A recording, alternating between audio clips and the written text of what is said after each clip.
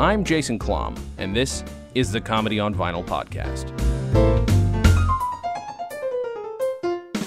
Ladies and gentlemen, it's Jason Klom, your host. With me this week to talk comedy on vinyl, to talk his own career, to talk all kinds of things, is Neil Innes. Thank you so much for talking to me today. Hello, Jason, and hello, all your listener. You're not wrong. No, I firmly believe there's only one person listening at a time. They're very dedicated. They've set out a schedule so that nobody interrupts the other. I appreciate that. They're very nice people, my listeners. So I want to get started wherever you want to start, but I mean, for anyone who doesn't know, I mean, it would be weird to start here and not know, but I mean, I'll just name the things that you're probably best known for, and that would be the Bonzo Dog Doo-Dah Band, working with Monty Python, the Ruddles. There's a million other things, though, and your solo career is also wonderful, and your music and comedy is great to listen to. But I want to start wherever makes the most sense for you, but at the very least, the Bonzo Dog Doo-Dah Band was notorious for, hey, we collect a bunch of weird, obscure comedy records, and then we either cover them or get heavily influenced by them. That's a very good in, Jason, because, I mean, the Bonzos collectively delighted in finding old wind-up gramophone records, 78s, you know? Mm-hmm. And we only looked for the comedy ones, the most extraordinary titles, you know, because we saw them in junk shops and street markets, and the only thing you could go by is what was on the label. Yeah. The sillier the title, the more obvious it became. You had to part with a penny or tuppence to buy these. Right. But you couldn't hear them until you got home. But we found such treasures, you know, like The Stalkers Brought a Son and Daughter to Mr. and Mrs. Mickey Mouse, Hunting Tigers Out in India, I'm Going to Bring a Watermelon to My Girl Tonight, Alibaba's Camel, all the early stuff, we all found them. And if they were funny enough, not on vinyl, but on, shellac or whatever it was called. Right. It was just sound. And so the sillier the song, the sillier the title, we liked it and learnt it. Right. Yeah. See, I actually have, because I've been doing a little bit of digging and some research in terms of the old stuff you could find. Did you ever stumble across anything that was comedy but not music? I can't imagine that happened. We weren't really looking for that. But sure. I mean, later on, you know, I dug out, I found some treasures. There were what was it called? I had an American history of radio theme tunes. Oh. An album of it, and that was wonderful. And there were people like, I heard Henny Youngman. Sure. Sorry, it makes me laugh just thinking of it. You know, he was master of the one-liner, you know. Yeah. Talking about, I checked into my hotel room. The room was so small, I closed the door and the doorknob got in bed with me, you know, that kind of thing. And there was another thing, I don't know, this goes way back and I can't remember their names, but there was a couple of hillbillies and a guy that, you know, the wife was saying, "Pa, get up. Our woodshed is on fire." And he'd say, "Quiet, Ma, I'm praying for rain."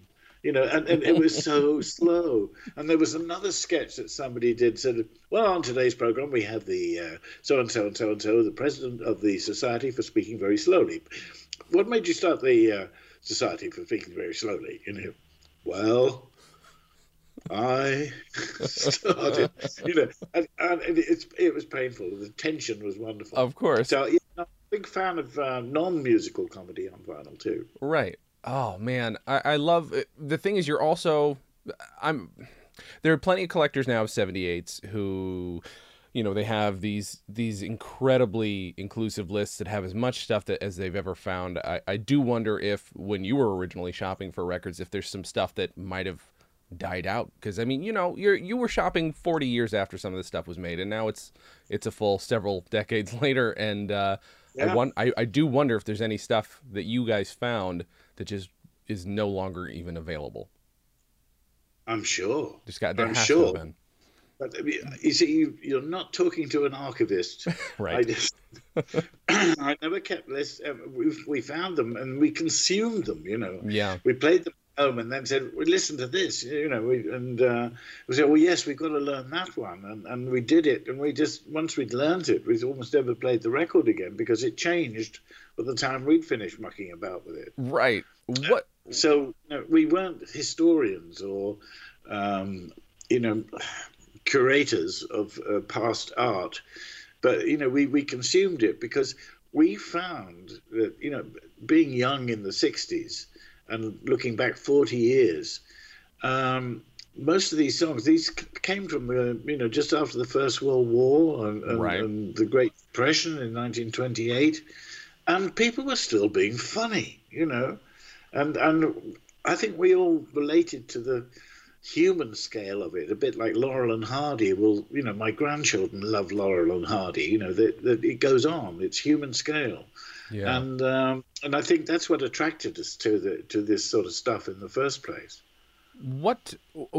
So when you're collecting this stuff, I mean, as a group, actually, let's go back a couple years. Let's start first when you were a little kid. What kind of comedy was there in the house, if there was any, including comedy music? Was there any of this kind of stuff that you eventually sought out when you were in your 20s? Well, as a little kid, I mean, everyone grew up with kind of children's hour music, and there was a chap called Uncle Mac who used to play records for children, including the Teddy Bears Picnic and things like that. But he also played Leadbelly and Muddy Waters, and that's where Eric Clapton first heard.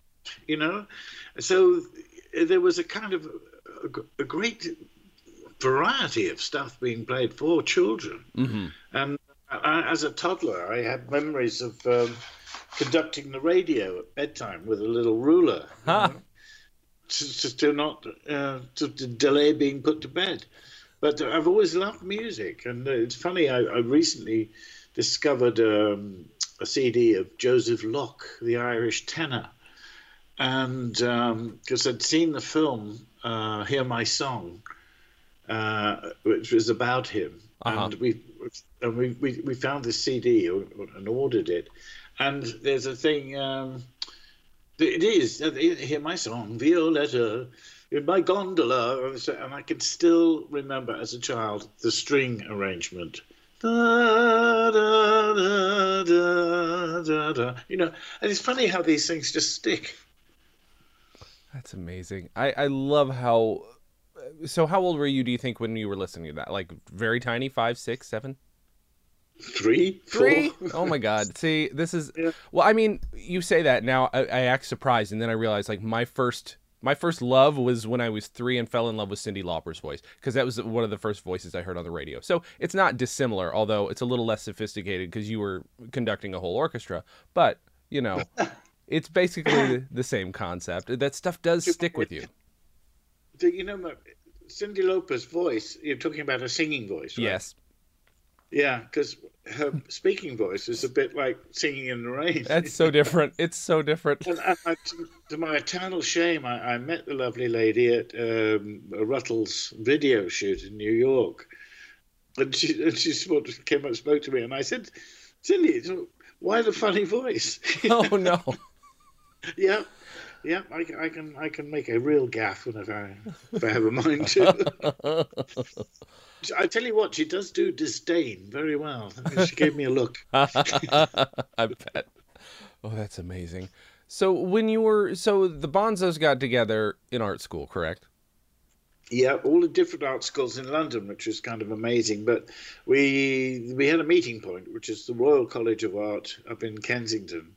And in the canteen, as we're up to 14 or 15 of us would play this stuff with enthusiasm and not necessarily much proficiency.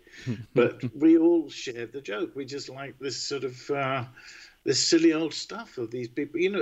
It's probably hard to remember, but I mean, when I was sort of a teenager, we'd grown up with parents who'd been through a world war. Yeah. And we felt sort of duty bound to try and cheer them up a bit. And, but it was it was an interesting time because after such a horrendous period, you know, everybody seemed to want to make the world a better place. Yeah. And these songs from just after the First World War were obviously trying to do that, Yeah. as well. So, I mean, it was in that spirit of optimism as a young person that we giggled at the stuff from the past. No doubt young people today are giggling at the stuff from the 60s. Sure. Yeah. No, I mean, that's absolutely true. I mean, there are plenty of people who are going to take what's given to them in the past and be like, okay, well, we've clearly moved beyond this. But then there are weird, for lack of a better, weird nerds born every year that like this stuff from your years previous. So do you think that's specifically what it was? I mean, because some of the stuff that you were covering was from the 20s, so well before that. So was that because, oh, this is stuff our parents listened to, maybe it was in the house, it's similar to stuff that was in the house? Because there's also plenty of people from your generation who had complete and utter disdain for wartime stuff, for austerity, who really, really, really wanted to crap on it, understandably, I think. Yeah, but I mean, well, my mother, for example, wore a headscarf because the Queen did. Really? I mean, they really needed, they'd been, they didn't have any counselling for what they went through. Sure. And so, yeah, there was a kind of, we are the younger generation. We want to sort of, make the world a better place kind of feeling. Mm-hmm. But you don't really know that much at 20 something or whatever. But I think your heart's in the right place. And a lot of us felt the same. And I think that's what happens. Young people tend to sort of group together, birds of a feather, and try and make the changes they want to make. Yeah. That's the ones who want to make changes. Right. What's so funny is I keep wanting to bring up a certain brand of, I don't even know where to go with this, but except to say that I'm not even sure how to bring this up because it's not that obscure. It's quite right in front of you. But in the late 60s and the early 70s, there did seem to be this interesting sudden callback to, it was weird. It was kind of a reflection of sometimes Victorian stuff, but definitely the 20s. So bringing back jazz, bringing back deco art, sort of, kind of the style even of Yellow Submarine, and then the cover of, which we will get to, the cover of the art for the Winchester Cathedral album. Things like that. There's a weird, there's probably a term for it. I don't know enough about art history to know what this weird retro period of the 60s was. But well, people kind of realized that nostalgia was not what it used to be. Mm-hmm. Now you got to remember that the shops were full of old Victorian stuff and military uniforms and things like that. Mm-hmm. We were surrounded by the detritus of strife and various things, and it was fun to sort of dress up in this stuff and go to parties and things. I remember once the Bonzos played at the Savile Theatre with Cream, and I bought, because we had Carnaby Street in London, Mm-hmm. and I pair of flared trousers that were made out of floral material that you normally cover armchairs with, and I bought a red military tunic. And for the sake of one joke, I wore the tunic and the Flower Power trousers, and I said, "What do you think of the outfit? I call it War and Peace." So it wasn't any reverence or something. It was, we were hell bent on having a good time. Yeah. And and trying to lighten the thing and sort of see, well, what is the world and where are we going with it? And we had lots of criticism. We haven't got time to go into all the sort of absurdities of prolonging the Vietnam War and things like that, but demonstrations to get it were very, very active, and everything, even in London, Mm-hmm. So it's a hard one to get your head round, to sort of talk in simple terms to people that didn't go through it in a way. For sure. But it was obvious at the time that all this stuff was around, and it was bound to filter into popular music as well. Yeah. Yes, you're right. Winchester Cathedral was a kind of 20s kind of retro thing without being authentic. Right. But it had that that kind of whiff, if you like, of nostalgia. Mm-hmm. Well, that's one of those things I think I grew up loving and then sort of slowly. Again, it's very weird to be at that point when I was listening to it. It was retro to listen to it, but I'm overusing that word right now. But once I realized how much of that had kind of been co-opted from the Bonzos, from yourself, I was like, oh boy, I'm not sure how much I like this anymore, because I don't know, were you the first group pulling this together? That kind of a No, style of music? No. no, not at all. They're very popular. In fact, they were number one in the charts when I was sort of just about to leave school. There's a band called the Temperance Seven, Okay. and they had a hit with a thing called Pasadena, and it was played beautifully. And Hmm. and people, well, enough people liked it to make it number one in the days where they, sold records in volume. Hmm. Um, so there was that, but there was also an outfit called the Alberts, and they had a long-running theatre thing in London called An Evening of British Rubbish, and they, they just had fun. The Gray brothers, Dougie, used to play the bagpipes, wearing a kilt and full Highland stuff, and playing and marching up and down on the spot, while behind him was like an 8-foot cylinder that was slowly revolving with a painting of the Highlands. Oh my So God. so it looked as though he was walking along through the Highlands. And Bruce Lacey, who was an artist and sort of he just made stupid things. He made robots and fired himself out of a cannon. Well, he got into a cannon, an awful explosion, and a dummy was catapulted out. It was that kind of thing. And then we also grew up with the Goon Show on the radio, Sure. which influenced everyone in Monty Python as well. Yeah.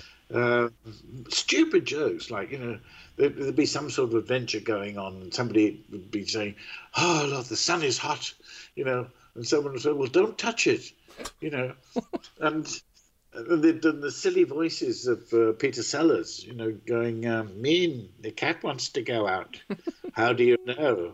It's got its coat on." This is all written by the wonderful Spike Milligan. Yeah. Again, you can't really value or assess what drove them to do this, other than they'd been through the war. Yeah. Spike was shell shocked, and for the rest of his life, he was sort of almost bipolar, up and down with depression.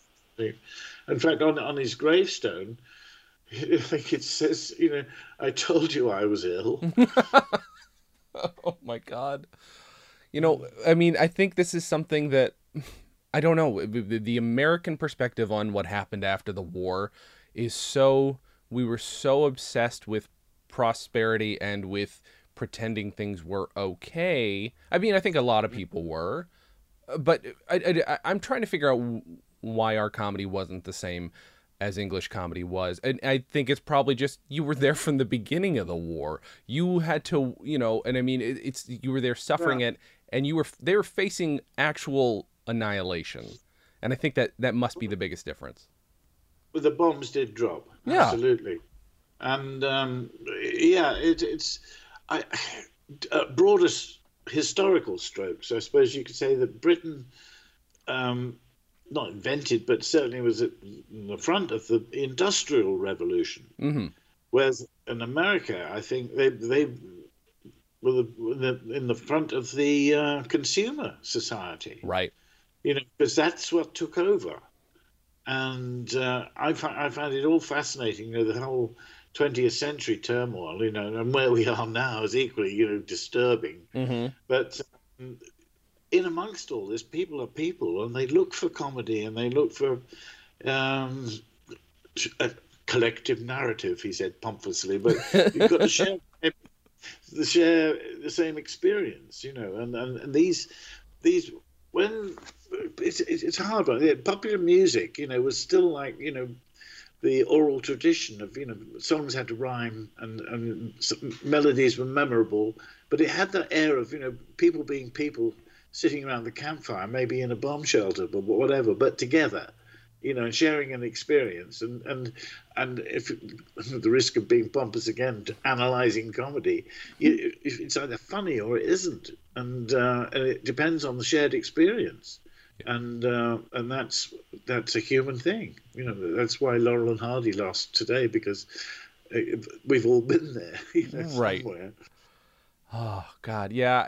Don't worry too much about being pretentious. That's kind of our meat and potatoes Oh, here. it That's comes kind of what we do. naturally. I dropped you. Yeah. Yeah, believe me, we talk about this stuff all the time, and I would dig deeper into,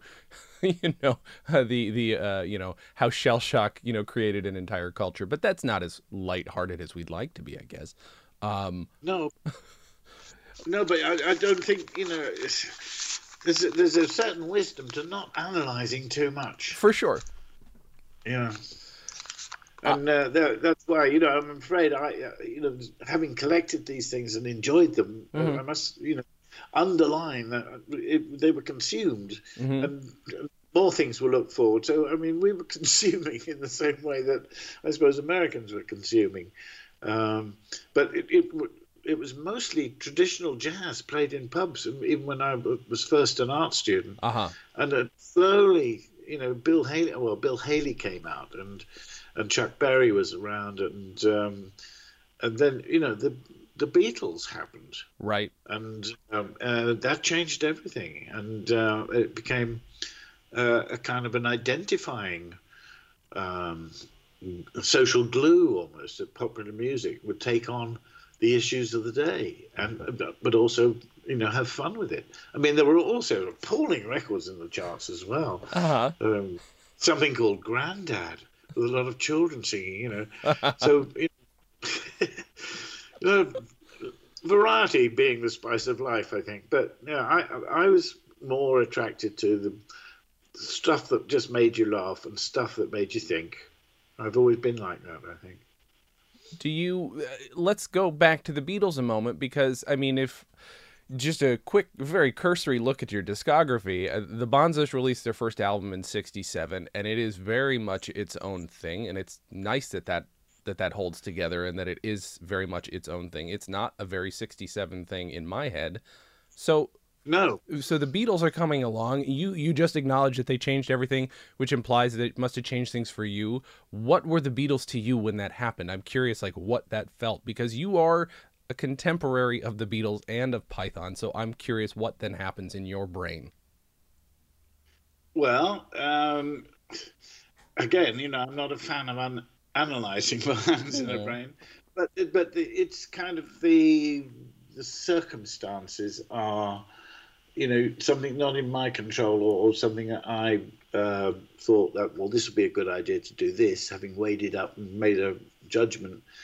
The Bonzos, if I may, let me go back to the Winchester Cathedral thing, because please, yeah, we were happy going out and playing in the kind of nightclubs and things like that, and the universities, our old stuff, the stuff that we found on the records. And we had silly suits, double-breasted suits, and horrible ties, two-tone shoes. And being art students, we made things. We had sort of big comic speaking balloons made out of kind of board that we'd hold up, and it would be, wow, I'm really expressing myself on it. And this was going down really well. And our trumpeter at the time, a chap called Bob Kerr. Now, Bob Kerr knew the chap who did Winchester Cathedral. Name escapes me at the moment. But and he'd made Winchester Cathedral with a bunch of session men. And it was a runaway hit. And he hadn't got a band to promote it. So he knew Bob Kerr, and he rang Bob Kerr when we were out on the road, saying, you're with this silly band. How would you like to become the new vaudeville band? Yeah. And Bob finished the phone call and came rushing into where we were and said, we could be the new vaudeville band. We could be on top of the pops. And the rest of us just looked at him and went, why? And so he said, well, I'm going to do it. So we said, well, off you go then. Go, never darken our towels again. And but the next thing we know is they're on television, Top of the Pops, dressed exactly as we were, with a singer in a gold lamy suit, and holding up speaking balloons. And everywhere we went, people said, "You're like that new vaudeville band." Ugh. And so it's a bit like P.G. Woodhouse suddenly realizing, having told a go-between on a train between New York and L.A. the plot of a film to give to Bill, what's his name, W.C. Fields, Uh-huh.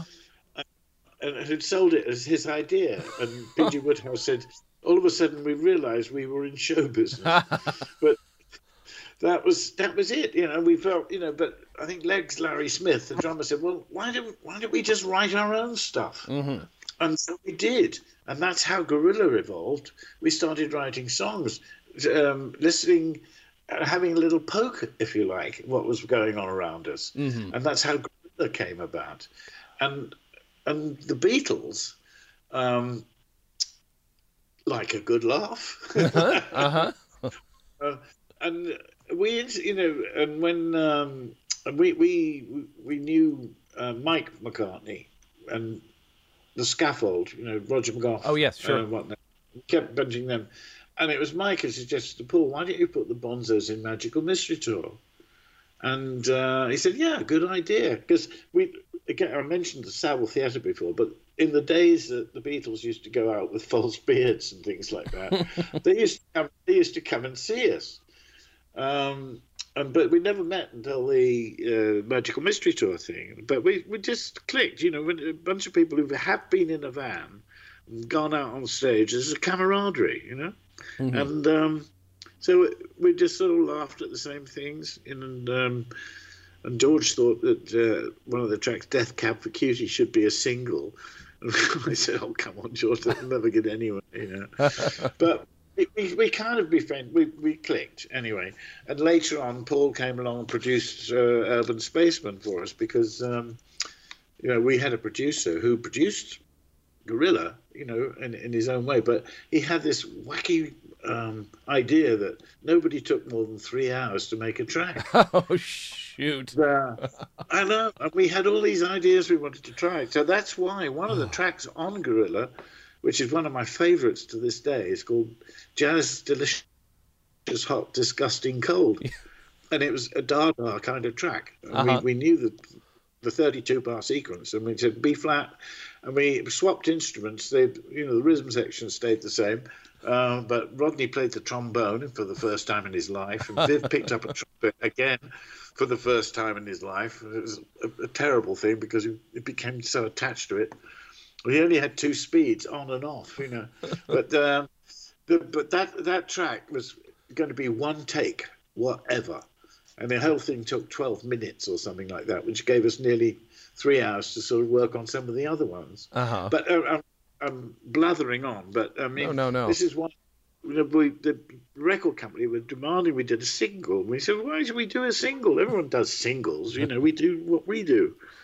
And they said, "Well, we're going to." And anyway, I wrote Urban Spaceman, and I played it to Viv, and he said, "Too many verses." And I said, "Yes, you're right." So cut the verses down. It looked like it could be a single. And Viv used to hang out in a place called the Speakeasy, drinking, and he got to know Paul quite well, and John. But he was moaning about the fact that, we had to make a single. But our manager, producer, had this idea that you only took 3 hours, And that's when Paul said, "Well, I'll produce it if you like." He said, "Really?" "Yes, no problem, So we went back to management and producers saying, "Well, all right, we'll make the single, but we don't want you to produce it." And he fell right into it and said, "Oh, and who do you think you're going to get?" Pause. And said, "Well, Paul McCartney said he'll do it." So that was it. And it took 8.5 hours. I mean, I could go on about this because it was such a funny day. God, that's we're fascinating. all waiting. And Paul came in and said, hello, everybody. He was Magic Man in those days. Uh-huh. And the big grand piano was in the studio in the corner. He went over to it. He said, "I've just written this." And he started playing Hey Jude. Uh-huh. And no one had heard it. I don't know if even the Beatles had heard it. He'd probably written it the night before. But anyway, there was a grand piano. He wanted to play it again. So I was wetting myself thinking, well, this is really going to wind up, the producer, because he's playing this dirge that's going on for on and on, and it's just really wasting studio time. But anyway, we got on with it, and he double tracked the drums, and the track just came to life. He played ukulele on it. The producer's wife, who never came to recordings, came to this one.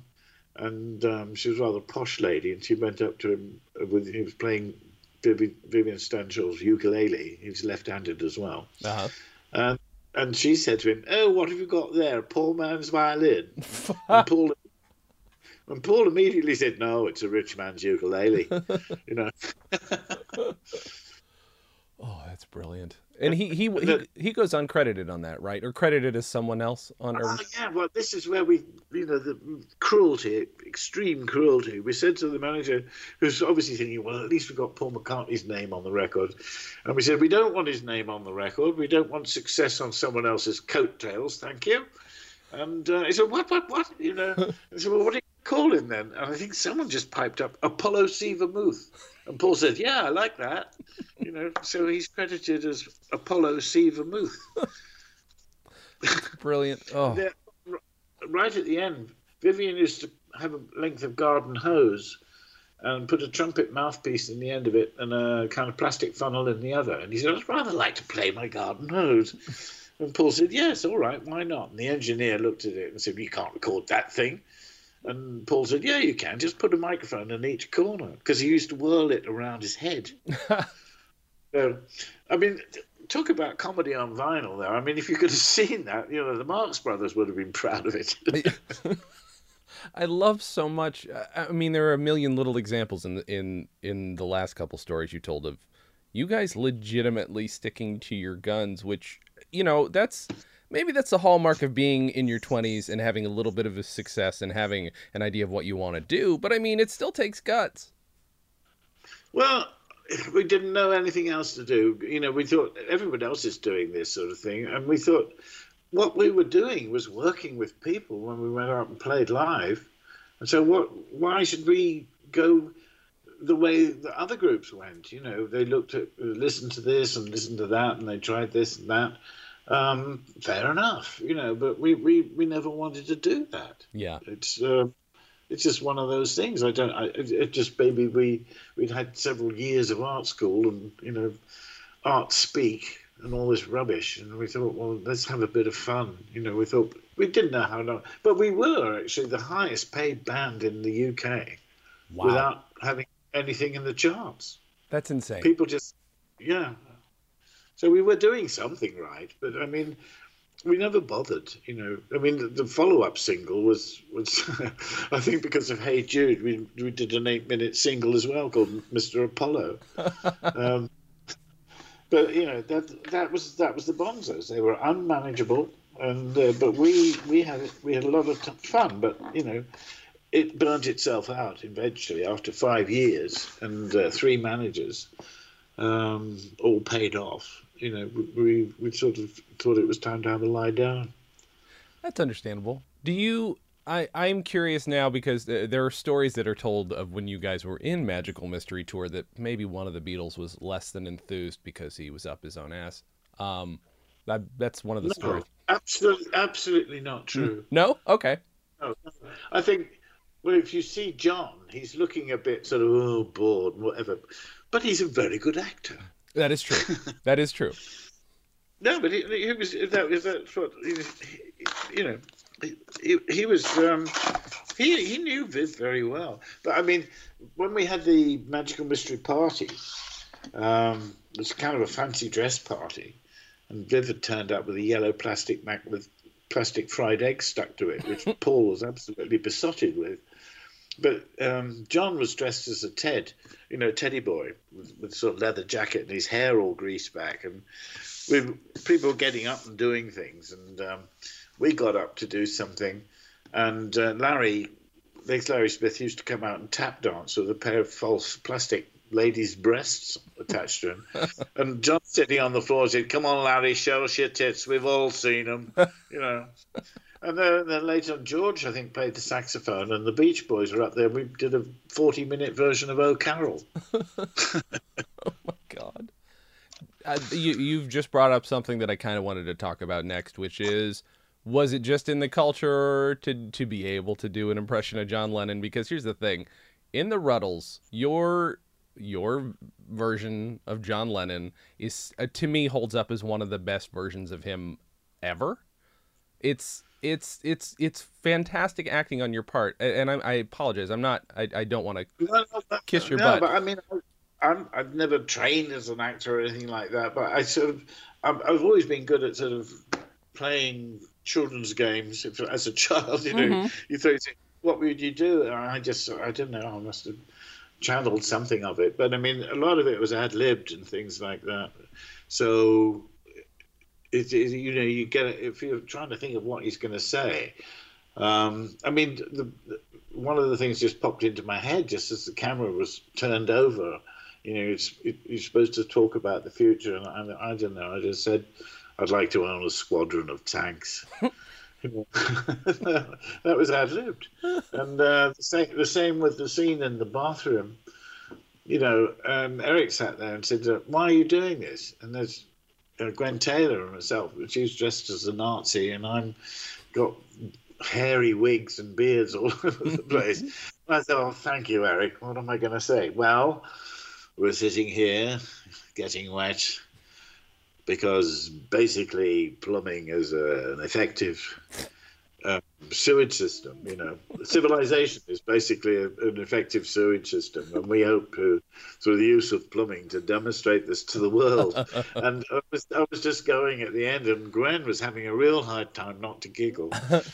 But Eric did sort of laugh out loud, and it kind of ruined it, and I had to do it again. But there was like that, I just thought it was fun to do, and I did it from affection as well. Sure. Because I'm a great admirer of John, and he took a stand on things, and you could argue that some of the lie-ins and things like that, but basically he was parodying advertising campaign, and I thought it was necessary to do. But he got a lot of flack for that, as we all know. He was the real thing. It's just amazing to be able to, because the Ruddles obviously has Eric Idle's flavor of taking the piss out of everything. However, you do the weird thing is, you would think if somebody who's playing John Lennon, who some people might look as the main Beatle, whatever, however you want to look at it, but you're playing the equivalent of John Lennon. Many people might do it and not do justice to his sense of humor, but you're playing it in a way. You do a bit where he tells a joke and then goes completely straight-faced right after it, which is something you see in every old newsreel of the Beatles. With John Lennon, he'll make a joke and then he'll just stop dead. And that's just, it's a little thing that not a lot of people would catch, I don't think. No, but he was very, very quick-witted and and dry that way, And he could chuckle and put on a false smile and then do a deadpan, Yeah. Do you? What are your? Okay, so how did the Ruddles come about? And I apologize, I know this has been covered in other places, but not here. We've only talked about how much we love it, so I would actually like to go over the history of it a bit. Well, Monty Python were playing Drury Lane. Part of their tour, and Eric asked me into his dressing room one evening. He said, "How do you fancy doing some television?" And I said, the back of this is that Eric, Michael Palin, Terry Jones, and the Bonzos, and David Jason, Denise Coffey were all in this children's series called "Do Not Adjust Your Set." Yes, which most people would agree was the precursor to Monty Python. Absolutely. So we worked together, and then said, "Do you fancy doing some television?" And I said, "I don't really like television all that much, Eric." He said, "Why?" I said, "Well," and I'm recalling the Bonzos experience. We'd turn up, and we were working all the time, and we ad-libbed a lot, and we never did anything the same way. I said, and the cameras are always in the wrong place. I said, "I know it's our fault," or whatever. And then Eric said something which woke me up, and he said, "Well, well, you can tell the cameras which way to point. I went, really? This is, because I'd made a couple of films at art school. And so I said, well, tell me more. And he had his idea for doing Rutland weekend television. And the idea being that Rutland was the smallest county in the UK, and therefore, if it had an independent television company, it would have the smallest budgets. And it was pitched to the BBC as a reasonably good idea of explaining away cheap television. Right.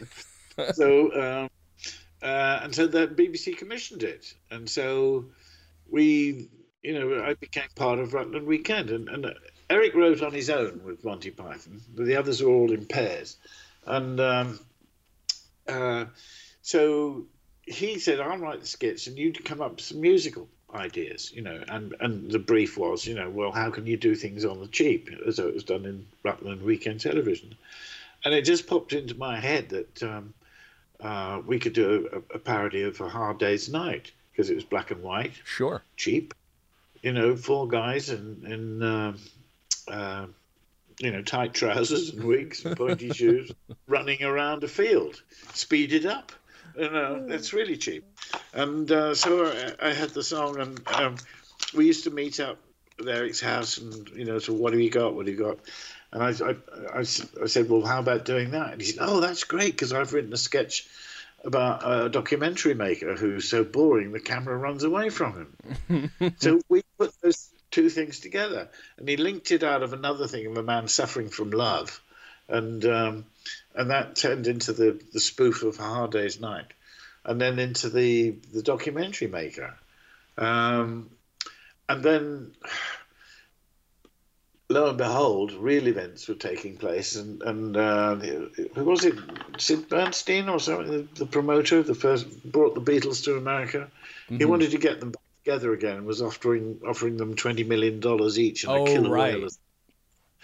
And Saturday Night Live were running with this joke, and they got George Harrison on, and Lorne Michaels has got a fistful of dollars, $3,000 to be precise, which is the union rate for paying 4 musicians on Saturday Night Live. And he's waggling it under George's nose, saying, all this is going to be yours, George, just get the guys back together. And George is saying, what, all of this for me? And they said, well, no, you've got to share it with the others, but maybe you don't have to tell Ringo. Jokes like this. And anyway, it led up to the fact that Lorne said, well, we're going to have Eric Idle host the show because he says he can get the Beatles back together for $300. And so knowing that they had this clip from Rutland Weekend Television, they delivered it in such a way, well, we're sorry to say that Eric hasn't got the Beatles together. It's a bad phone line. But he's got the Ruttles, and they showed the Ruttles. And then people just wrote in and got the joke. And people were sending in albums with Beatles crossed out and Ruttles written over it. It's just silly, bulging mailbags. And so Lorne, it took him about 5 minutes to go downstairs and get the budget for, as the thing now, All You Need Is Cash, the story of the Prefab Four. And George was really keen on doing it because of all the Beatles. I think he wanted to put the suit in the cupboard and move on.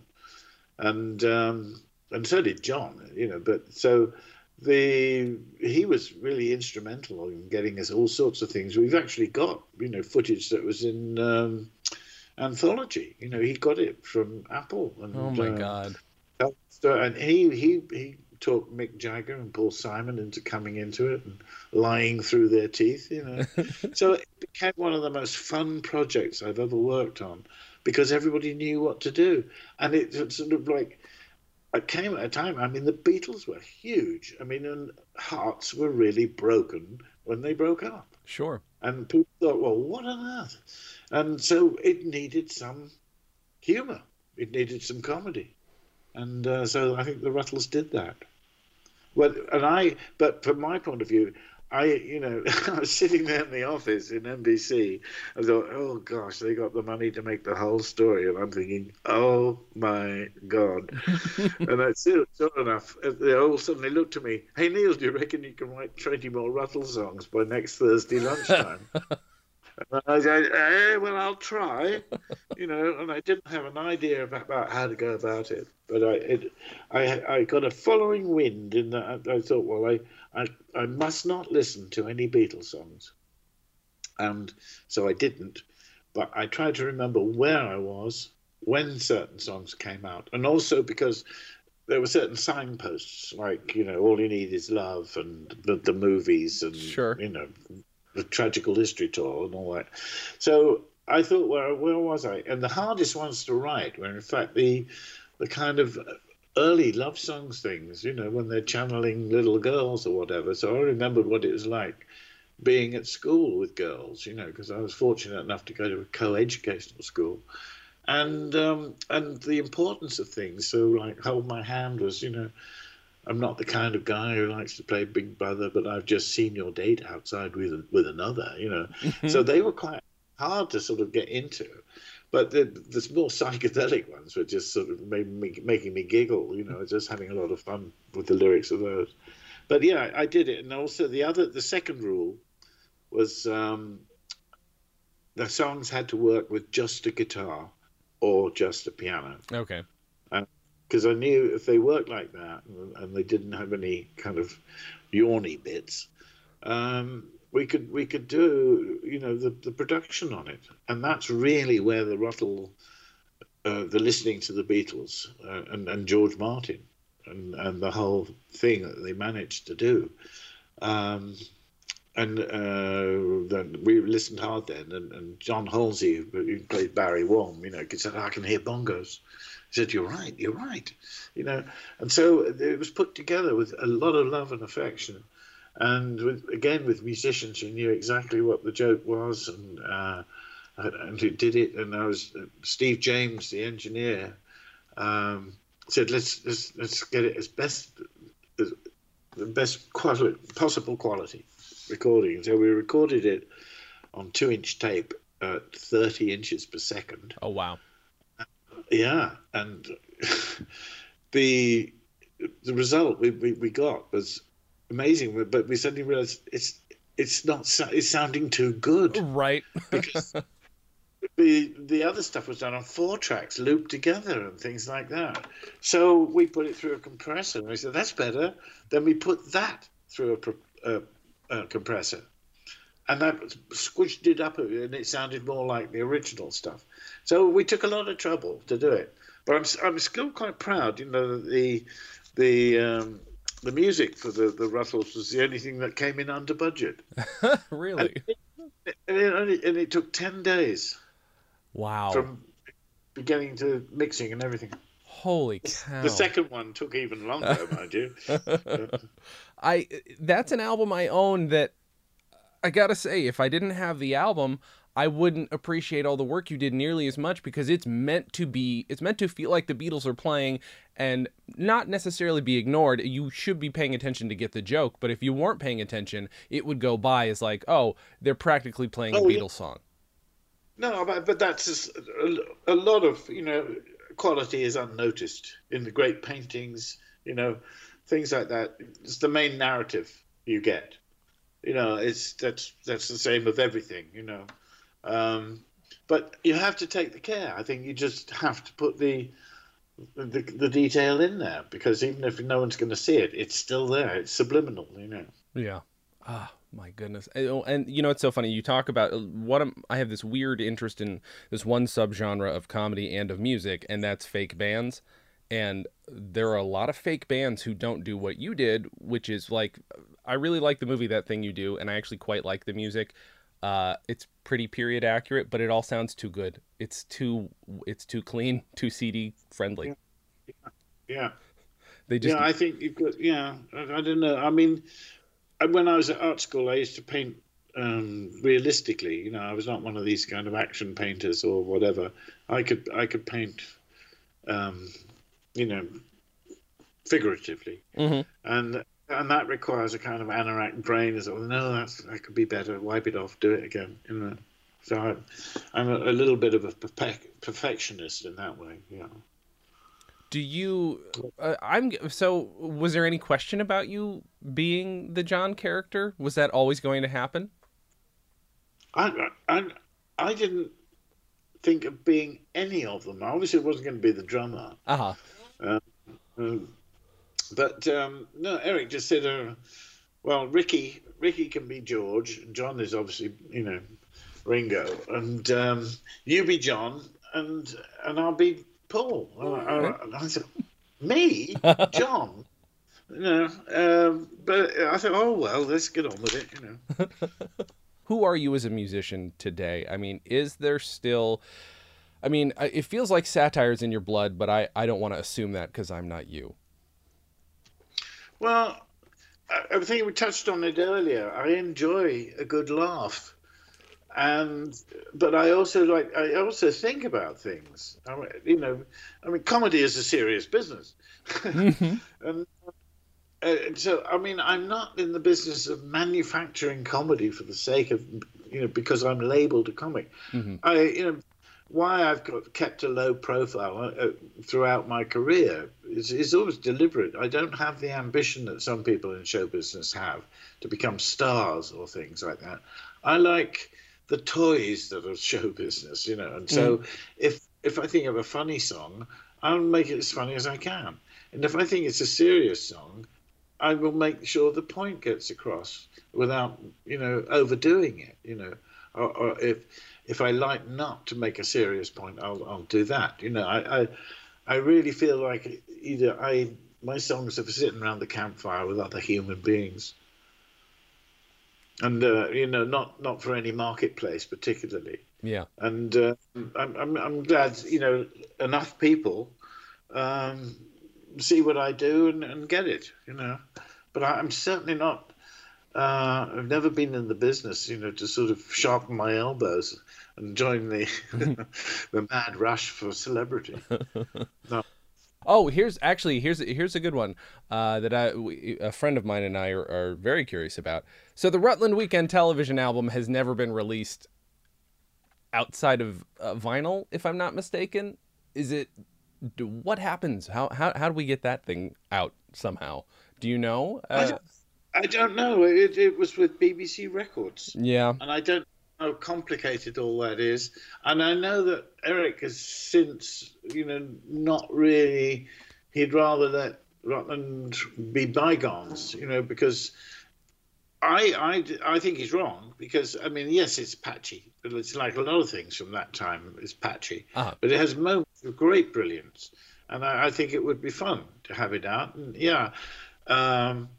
But again, the record was made quite quickly. I mean, but again, it's fun. It is what it is, I mean, they're like sketches, They're not complete. They're not intended to be, sort of Wagnerian opuses or, foot tapping, earworms. They're what they are. Yeah. And so, I mean, if it comes out, that's fine. But I should also mention that the All You Need Is Cash album is coming out this October. Oh, good. Re-release with all the badges and buttons and posters and whistles and bells. So I'm kind of pleased about that because we did a tour in May in the UK of the Rutles with Barry is the only survivor from it. I'm working with younger people. Mm-hmm.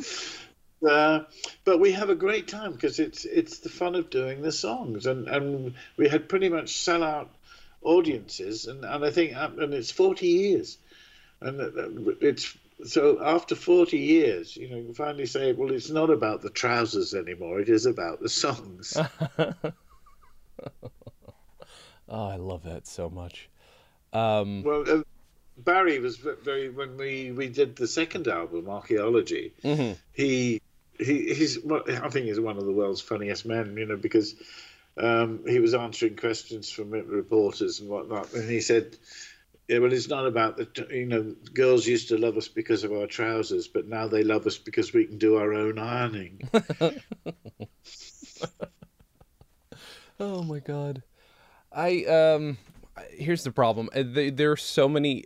This is actually an okay way to end it before I let you, talk about the stuff that matters so that people can actually pay you for your work, which you deserve. It's I haven't had the opportunity to interview too many people who are at the center of pop culture in this interesting way. I mean, you were involved in Python. You're the only other person to write a Python sketch on the show besides Douglas Adams, who wasn't one of the Pythons, correct? Yeah, that's right. Yes, So I wrote the appeal on behalf of the very rich, which Graham did. oh, that's so good. And I mean, we didn't even go over the Holy Grail, which I feel like that as a nerd, I have not done my job if I don't ask you a little bit about Holy Grail and all the stuff you wrote for it. Well, it's bittersweet memories of that because, bearing in mind, it was made very, very cheaply, Yes. even more cheaply than Rutland Weekend Television. And the clue is, they didn't have horses; they had people banging coconuts. Hmm. And so I think the music budget for the whole movie was £3,000. Oh no. Yeah, and I could do all the medieval stuff and make that sound authentic and stuff like that and get some choir people in. But when it came to Arthur's theme, I wrote this and I was so pleased with it. It needed two French horns in harmony going bum, ba bum, ba ba ba ba bum, and a big orchestra going da da da da da da da da da da da da da, all heroic stuff, And I had 12 musicians. And it sounded thin as washing up water. And Terry was sort of almost in tears. He said, "Neil, I'm so sorry. I love all the tunes, but everything is so cheap. We have to have something that sounds big." And so they had to use library music. But Wow. it was not, that all that stuff is bum bum bum bum bum bum. It's fine, but it's just library music. Hmm. But I wholeheartedly agreed with him, because you cannot, strip something right back. You have to have something there to make an impact. And so it did the job. But I was slightly heartbroken. My epic tunes didn't actually get to be fulfilled on that one. But it was a lovely project to do. It was. We were, sitting up halfway up the hill in chain mail, which wasn't chain mail at all. It was Hmm. strings, silver, and you got wet feet and things like that. And sheep took an instant dislike to you. They eyed you in a callous way. And we were sitting there one time, and I proposed this game of let's decline the verb to sheep worry. And Cleese won it with the future pluperfect with "I am about to have been sheep worried." So that's the level of boredom waiting for the camera to set up again. Well, I mean, at the very least, and I have to admit, I know that people wouldn't necessarily want that to happen, but I would love to hear your score realized at some point. But the Sir Robin song on its own and your performance in that, even in just those few moments, is pretty fantastic, and it stands out. Oh yeah, that was a lot of fun. I wrote another song. There's two songs actually. They've turned up in. They found them in a cupboard. One was called Arthur, King Arthur, the legendary king. Hmm. And he didn't have this and he didn't have that, didn't have a credit card or whatever. But that was quite amusing. So that's out there in the archive somewhere. And the other one was Run Away. Run away, run away, there's no need to stay. Run away, run away, discretion is okay. You can always borrow on the strength of tomorrow if you can't win the day. Can't win the day, run away. That's right. It's got some appalling lyrics. When you're on the battlefield and virtue is your shield, the only thing to do is make a stand. But if certain death is near, and you'd rather disappear, you can call upon your feet to lend a hand. I think terrible. It's a delight, though. Oh my God, the idea of things that could have been. it's so funny too that you mentioned that that's library music. I think in a lot of people's brains it was like, oh yeah, that's the music that's written for the film. So he like you say, it's not wrong. That pomp is helpful, but I'd still would love to hear Yeah. yours. Yeah, well, so would I, but I have no idea what the manuscript is. Well, I mean, with your skill, you could probably do it from memory based on how you didn't listen to the Beatles and still recreated the Beatles in this ridiculously accurate way. I still don't understand it. I never will. Well, I did get some of the Python records. I did a fairy tale theme, which orchestrally and musically works really rather well. Rather proud of that. But that's on an album somewhere. But no, I have to say I've been incredibly lucky. Working with the Bonzo Dog Band and drifting, through Do Not Adjust Your Set to being seconded with Python. And then I had my own series on BBC Two, the Guinness Book of Records. Yes. Moved the producers, Rutland Weekend Television.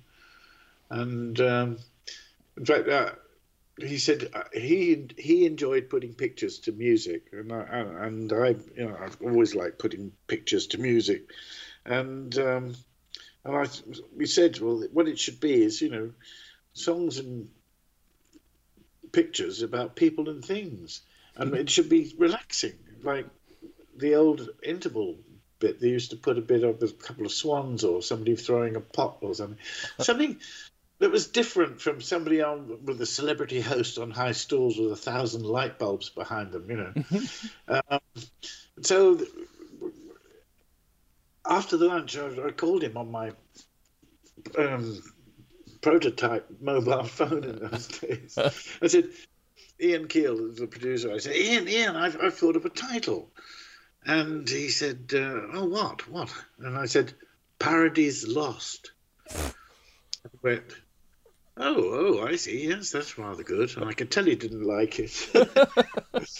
But we called it Paradise Lost. And the first series, and I was dressed as exotically on a hill somewhere, and a couple of elderly people with a fat dog came up the hill and said, what are you doing?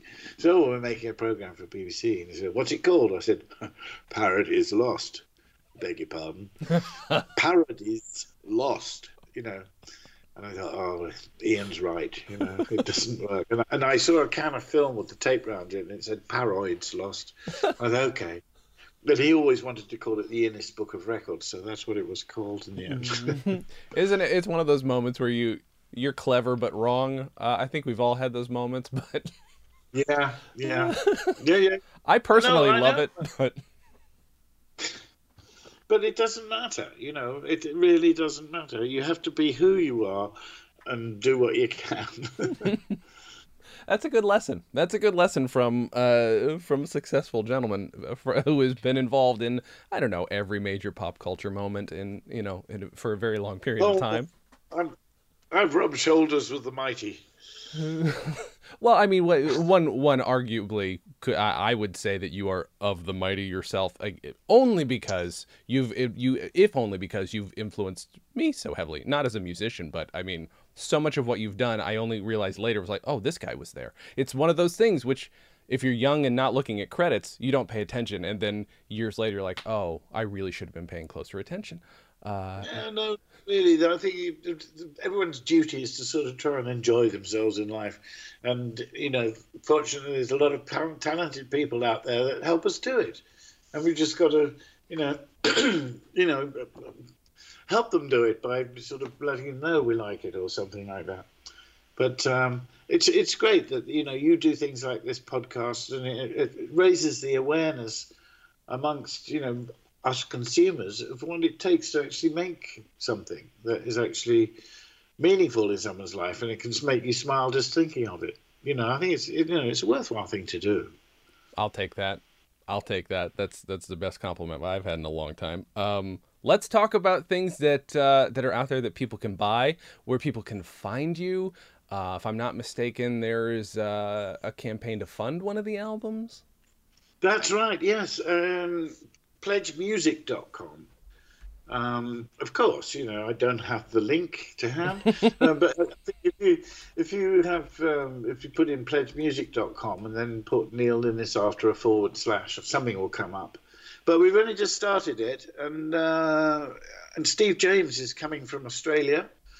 We're putting the old team back together to help me record it, because I've been doing a lot of stuff, pressing the red button myself and going back over there and sort of, it's not the same. You need somebody to, so you can get in the flow of getting a performance on tape. And that's what I want to do. We're going to do the pre-production in a couple of weeks' time. Mm-hmm. And I've got about 14 new songs that arrange from the silly to the serious again. I've got a song called Come Dancing, which is a kind of Mexican, well, it's set in Tierra del Fuego. Way down in Tierra del Fuego, there was a tearaway called Diego, but you could tell he was a loser by the bullet holes in his shoes. So it's just a silly ballad, but it uses 3/4 and lots of little musical jokes. And another one is called The Filthy Rich. And, it's the same old chicken, the same old egg, the bankers bank and the beggars beg. And it's along that line, so there's a mix there, but I want to give every song a chance to do what it's supposed to be doing. And then when they're all done, we'll see how it sequences and what it turns into. But it might be just an audio version of the Guinness Book of Records, a celebration of different styles of music, a celebration of humor, and a celebration of thinking about things. Mm-hmm. This is called the new album, right? That's the one that we should be looking for? I don't have a title for it yet. There are all sorts of silly ones, from fake nuances to a word I coined a while ago called surrealization. I quite like.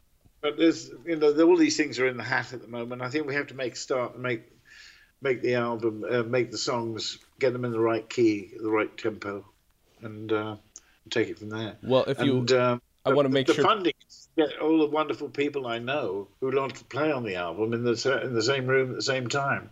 That takes money. Sure. So the music industry is over as it was. You're never going to get budgets off anybody anymore. Right. It's been completely gutted by Silicon Valley and bent politicians, basically. But that's the way of the world, and we're left in our little cottage industries trying to do what we can. I will let people know that while we were talking, it is harder to find, but I did find it if you search for Pledge Music. But also, I made a link, so if you go to bit.ly/Innes new album, it'll take you right there. So that'll shorten it for people. Jason, where would I be without people like you? So that'll be pretty quick. And there's some amazing stuff in here. I mean, I almost couldn't hear you speaking for a moment when I saw that there were some prop things on here that just made me panic that I don't have that kind of money. Boy, oh boy. No, and I don't really want to sell them, but if I know somebody's got that kind of money, I need that kind of money. I get it. Oh my good God. Yeah, there are just there are some Python related things, and oh my goodness, a signed guitar. Come on. Not just a signed guitar. There's a lot of stuff on here. It's the Canyons of Your Mind solo guitar. It's beautiful too on its own. But yes, holy cow. And you're on Twitter. I don't know how often you tweet. Yeah, I tweet. I mostly rant against Brexit because it's the most it's a parallel insanity on this side of the water, but it's something is going on, and it's rent seekers, the money makers who make money from money. They don't care about the world one bit or the people in it, and I get very hot under the collar about that, and hopefully enough people can see that it is just a scam. They want to avoid European law so they can have their own tax avoidance offshore things. You know? I mean, so Adam Smith pointed out, the more you have property in private hands, that, people have to pay rent. They're not interested in making more places to rent because they just want the rents to go up. Yep. It's that kind of world, and it's not good enough. And President Macron, I live in France now, and I really quite like him. I know he's unpopular in certain ways, but when he came out with that lovely line when he came to Washington, there is no planet B. Right. Oh, God. It's honestly, that's not the reason I follow you, but if I didn't know you, I think I would follow you for that reason alone, because you've got a lot of smart things to say. So people should follow you there, but don't expect it to be nonstop comedy, because we have learned Neil Innes is not nonstop comedy. He's a serious man as well. Well, I think, yeah, I mean, my thing is, Shakespeare wrote dramas and comedies, and because people can't be serious all the time and they can't be giggling all the time without being some sort of loony. So really, that's what I think I'm doing. I'm like Shakespeare, but with better songs. That's perfect. Well, thank you again. Please, you're welcome back anytime. I'm no pressure, but you are absolutely welcome back anytime. Maybe to talk about one album you grew up with or something that maybe we could pick apart. But what we want to do, Jason, it's a pleasure talking to you, and thank you for listening, everybody who is listening. Thank you. One at a time. Thank you so much, and thank you guys for listening, or you guy for listening. And as always, have a good thing.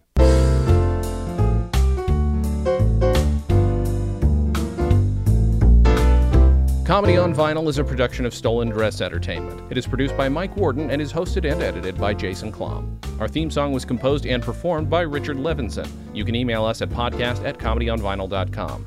You can also send snail mail to Stolen Dress Entertainment, P.O. Box 805, Burbank, California, 91503. Subscribe to Comedy on Vinyl on Apple Podcasts, Google Podcasts, and anywhere else you can find podcasts. Give us a 5-star rating and write us a review. It helps. You can find us on Facebook, Twitter, and Instagram at Comedy on Vinyl, or find everything in one place at comedyonvinyl.com. A major portion of Comedy on Vinyl has been underwritten by Stand Up Records. Please visit standuprecords.com for all your comedy needs, and tune in to the new Stand Up Records channel available on the Roku, where you can also find select episodes of this podcast. Visit stolendress.com to listen to our other podcasts, watch videos, and imbibe freely of our multimedia content going back 15 plus years.